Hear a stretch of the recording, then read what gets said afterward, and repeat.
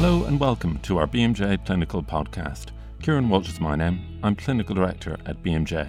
I help look after BMJ Best Practice and BMJ Learning. This podcast is about brucellosis. The purpose is to help you recognise, report and refer affected patients. Brucellosis is a highly contagious disease caused by drinking unpasteurised milk, eating undercooked meat, or by exposure to infected animal products. It has been called Malta fever, where it was first diagnosed, and also undulant fever, as the fever was said to have come in waves, and of course brucellosis, after Sir David Bruce, even though it may have been his colleague Zammit who first discovered the cause. It's a fascinating disease, and here to tell us more about it are Dr. Alessandra Gorada and Dr. Nick Beeching, both of the Liverpool School of Tropical Medicine. So, let's start off. Could you tell us what exactly is brucellosis? Thanks, Kieran. It's Alessandro speaking here. So as you said, brucellosis is a zoonotic infection, so it mainly infects animals, but it does occasionally infect humans. It can present as an acute or chronic febrile illness with quite non-specific features. The causative organism or bacteria of the Brucella genus, and it goes by many names, as you said, which probably reflects its quite non-specific presentation. So how would you recognise an affected patient? So Nick Beeching here. First of all, you have to think about it, which is easier if you're working in a country where there is a lot of Brucella, such as southeastern Europe. Otherwise, you might think about it in somebody who's been travelling from that area.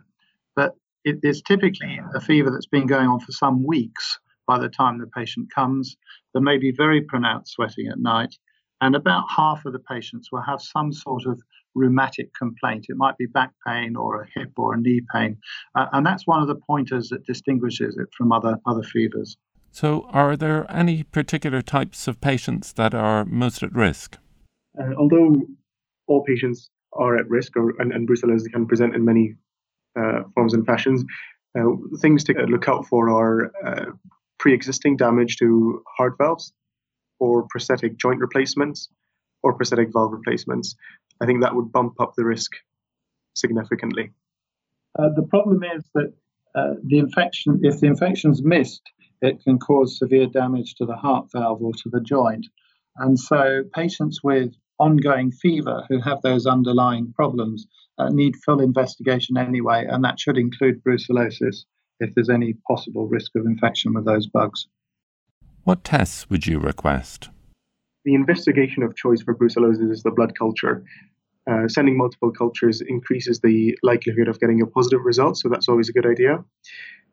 Sometimes the blood cultures are still negative, though. In those cases, serology can be helpful. Okay, and what is the mainstay of treatment? There are a handful of drugs that are active against brucellosis. Classically, tetracyclines and aminoglycosides have been used. So nowadays, we would use doxycycline and gentamicin.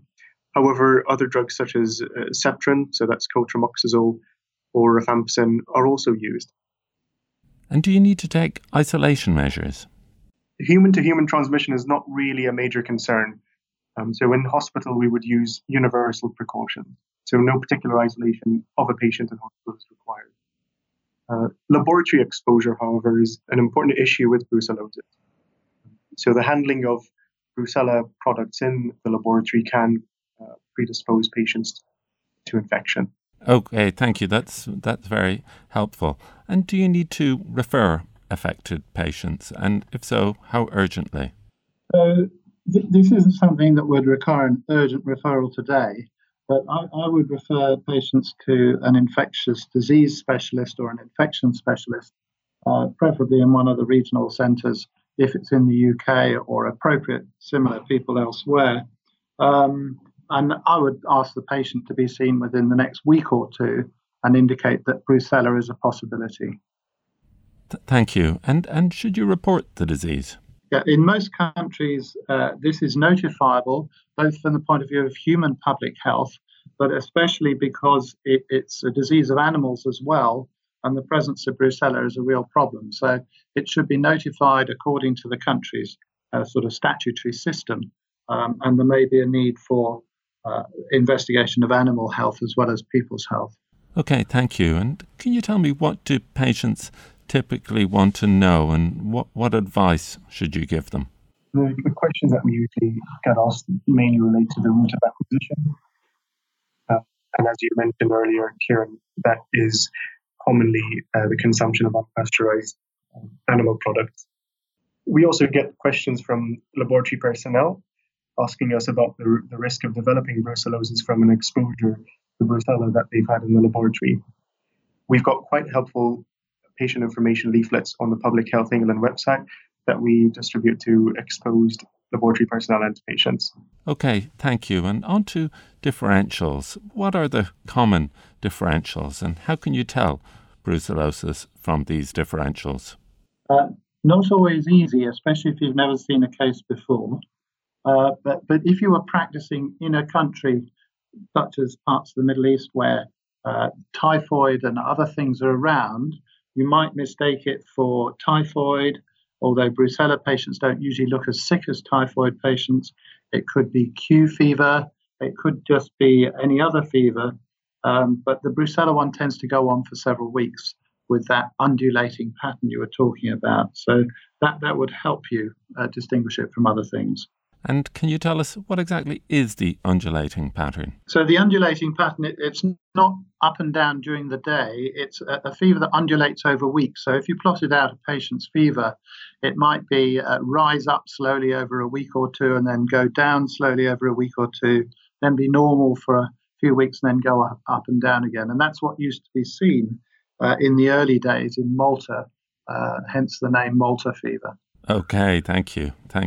And what are the common pitfalls in the diagnosis and management of this disease? I think the most common pitfall is just not thinking about it. If you're practicing in Britain, we've been free in mainland Britain, been free of Brucella for over 20 years. So it's just not something that even a specialist would think about at the top of their list. Failing to take a travel history is therefore really important. Have people lived in or been to a part of the world where there's Brucella, and that is much of the world, in the last couple of years? Have they been drinking imported unpasteurized milk or cheese products? So I think those are the common things that people miss out on. In terms of the diagnosis, I think it's just not linking up with the specialist and not always sending off the right diagnostic tests to the right labs. And are there any recent advances in diagnosis or management that doctors should know about? Not really.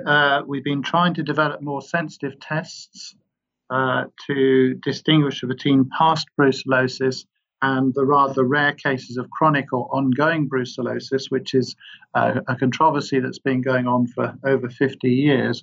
But unfortunately, there's no international agreement. So that remains a difficulty. And I think that's probably one of the biggest problems for specialists is deciding whether somebody has chronic Brucella or something else. I think the other thing we do know now is that you do need 2 drugs given for at least 6 weeks to cure Brucella. And that's probably one of the commonest pitfalls in actual management is the patient not being given or taking the drugs for long enough to cure them, because relapse is very common after inadequate treatment. Okay, thank you. And what have we missed out? What other questions do you typically get asked about brucellosis? Well, I think the laboratory people that are exposed, which is one of the more common questions we get in the UK, people want to know what their risk is and what the side effect of the treatment is. And how long they have to take the treatment for. So those are the sort of common questions. People that have animals want to know if they've got to get rid of them. So that involves a discussion with vets and public health. And the biggest problem we have is with women of childbearing age who might be pregnant or know they're pregnant. And there you have to choose the drugs carefully so they don't have any possible effect on the fetus. Okay, thank you. And if you had one single piece of advice to give to a healthcare professional about brucellosis, what would it be? I think that would certainly be to communicate any suspicion of the disease to the laboratory. This is an infection that, when it's grown in the laboratory, can present a risk to laboratory workers. So either communicate the suspicion or else inform them of the travel history. I would add to that, I think I'd agree, as a clinician, very important that the lab knows, because they might have to culture the blood for longer. it's a difficult thing to isolate. But also my advice to laboratory technicians is don't sniff plates. They love doing it, and it's a very good way to catch Brucella. Okay, really? Okay, that's interesting. I didn't know that. So, last question. Let's return to the subject of having an index of suspicion once again, because that seems to be key. What can make you think that you're dealing with something unusual and ultimately make you think of brucellosis? I think it's a fever that just doesn't go away. Most viral infections, the common things that you see in general practice, most of them go away after a little while, and GPs are familiar with that pattern. This is something that continues to be a nuisance for patients for weeks, and then you need to take the travel history and the exposure history, and then you'll be halfway there. So when taking a travel history, are there any particular regions of the world that you should pay particular attention to? Yes, the southeastern Mediterranean and the whole area of the Middle East are still areas where there's a lot of Brucella for various reasons. Certainly parts of rural Australia and parts of the USA and South America, but increasingly we're recognizing it in countries such as India and Pakistan, and even Thailand and Vietnam, which would not previously have thought to be in areas. So for the clinician, I think it's having really taking a full travel history and considering many countries to be at risk. Okay, thank you very much, Nick and Alessandro, and thanks to you all for listening.